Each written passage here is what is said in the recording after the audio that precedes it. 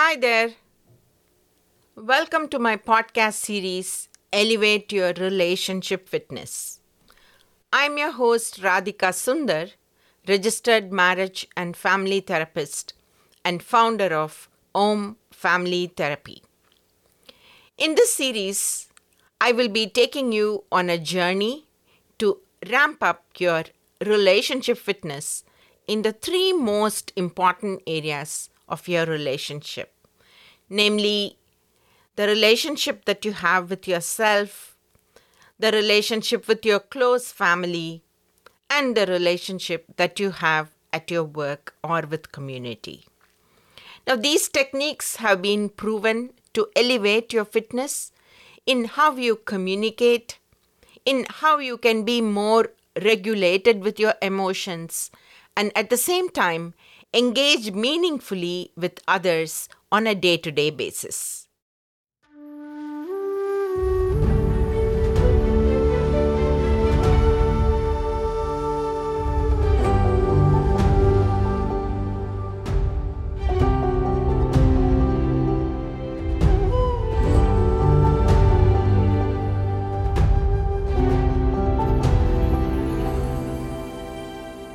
In episode 1, I focused on why we should repair a relationship. And in that episode, I also discussed about the importance of the three pillars, namely value, mutuality, and trust that elevate one's relationship in the three circles. From episodes 1 to 6, I have spoken to you about the different means and modes of non-verbal communication that helps to enhance the relationship fitness. For more information, please go back to the episodes 1 to 6. In the coming episodes, I will be focusing on the connection or making that engagement with a relationship. In today's episode, I am going to be focusing on what happens when there is a disconnection. And I call this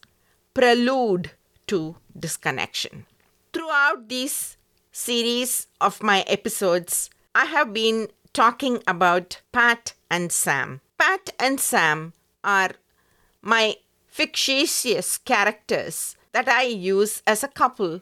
Sometimes they could be two colleagues at the workplace. Sometimes they could change into a mother-daughter, or they are those two fictitious characters that I use throughout my episodes. I prefer to stick to the same names, Sam and Pat. These were characters that were created during my group cognitive behavioral therapy sessions, where I would introduce a topic with the help of Sam and Pat. I just want to make this disclosure that it is not representation of any of my clients or client-based information. Now let us look at what are all the reasons why someone would disengage themselves a conversation or disengage themselves in a relationship. Let's look at how this happens in the three circles of your relationship. Now, the most significant reasons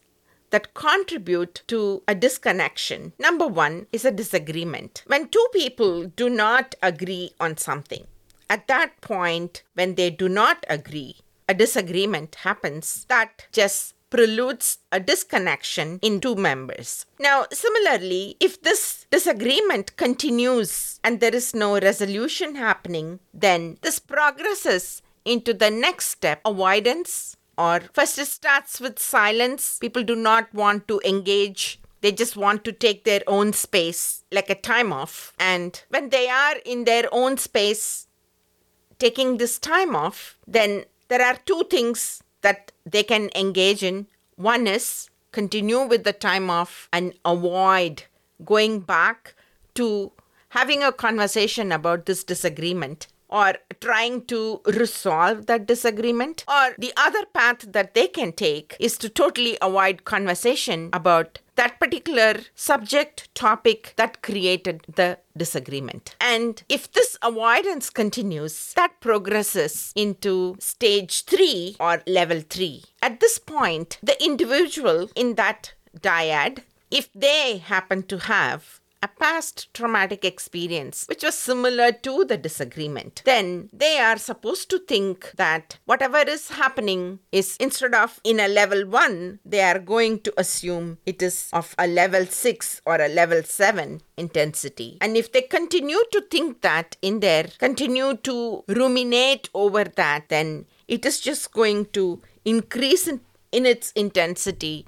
to a level 10. At that point, a total disconnection happens, or a distancing happens between them and the other person. Let me try to explain this to you with how Sam and Pat work on this. Now let's look at this evening. Sam is waiting at home, and Sam and Pat had discussed they would go out for dinner together after work. And they were supposed to meet at home by around 6, and they were supposed to drive together for a reservation that Sam had made for that evening. And turns out it's 7 and still Pat is not home. Sam gets really angry. His anger starts building up right from it was 6, 5:30, 6. He's been waiting. And now his anger, he just tries to reach out to Pat with a text message, finding where she is, but there is no response. Now there is so much of anger built in his head now. He's so angry. There are so many things going on. Why is she not responding to the messages? She's supposed to meet me here. What is happening? She never listens to me. She is never on time. And she never communicates. So with this anger in his head, around 7, Pat just walks in. And as soon as Pat walks in, she just takes one look at Sam, looks at his face. His features are really tight.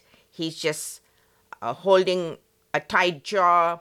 And she realizes he's angry. And the minute she enters, he asks, "Where have you been? I have been waiting for you." And Pat just responds to Sam's anger. Now let us look at the different scenarios that can play here. Now Pat just looks at his face, makes an eye contact, smiles with her eyes, and then saying, "I'm sorry, I couldn't make it." And then Sam, still with his anger, "Where have you been?" And Sam spews all his anger that he had bottled up for the past 1 hour. And Pat just responds. She does not react to that anger. Instead, she just actively listens. And she says, "I'm really sorry. I just did not want to miss this evening. I was just held up at work." Or a response 2 would be to use humor and reduce the intensity of the situation, where Pat could respond like this. "So, Sam, I know you have been waiting, but you know what? I was just shopping in my office." And then a smile in her eyes and her softening of her features is going to let that information to Sam that, it was her work that held her from that nice evening out together. Now, let's look at scenario number 3. Sam is just shouting in rage, "Where have you been? I have been waiting here for you." And then his face is all tight. He has this raised voice. His tone is like high. And there is so much anger in his eyes. And immediately, if Pat is just affected by her own past experience, like seeing her dad or, memories where she had to encounter that authority figure in her life, whenever they raised their voice or they just had an angry, tight jaw. So then she is just going to be affected and start reacting to that negative tone or the negative energy around. So she could go feel one of these emotions. She could become angry, or she could just shut down because she is anticipating that this is the only way that he is going to react. So she could shout too, and then this just ends up in a disconnection. So we see that in a situation like this, a misunderstanding can become one of the reasons for a disconnection to happen. Now, there are several ways that we saw here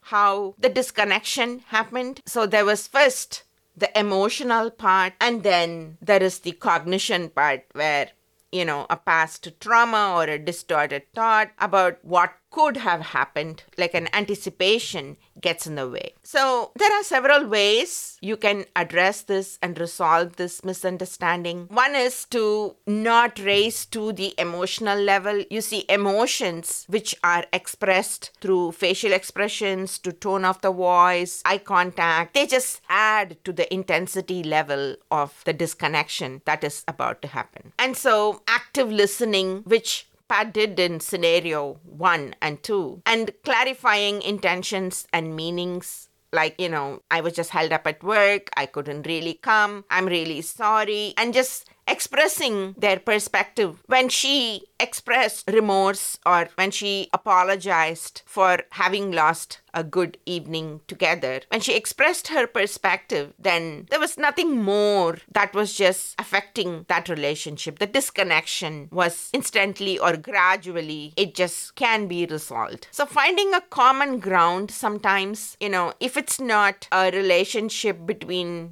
partners, let's say it's your relationship at the workplace or in the community or in another situation, then finding a common ground really helps to touch base on areas of agreement which can promote a shared understanding. And finally, apologizing and forgiving really help to get and restore the connection in that relationship. So it is important to remember misunderstandings are a normal part of human interaction. So it is important to approach these points of disconnection with patience, with empathy, and a willingness to resolve the issue. So a greater understanding really helps to strengthen the relationship. And finally, I just also want you to understand that every relationship is unique. And so the decision to disconnect or to work towards reconnection is a deeply personal thing. And if you think it is not really worth it, then you just have to go by your instinct. So trust your instinct and do what feels right for you. I hope that helps. So I will again connect with you in another episode, and this will be more about our emotional cycles. See you in the next episode.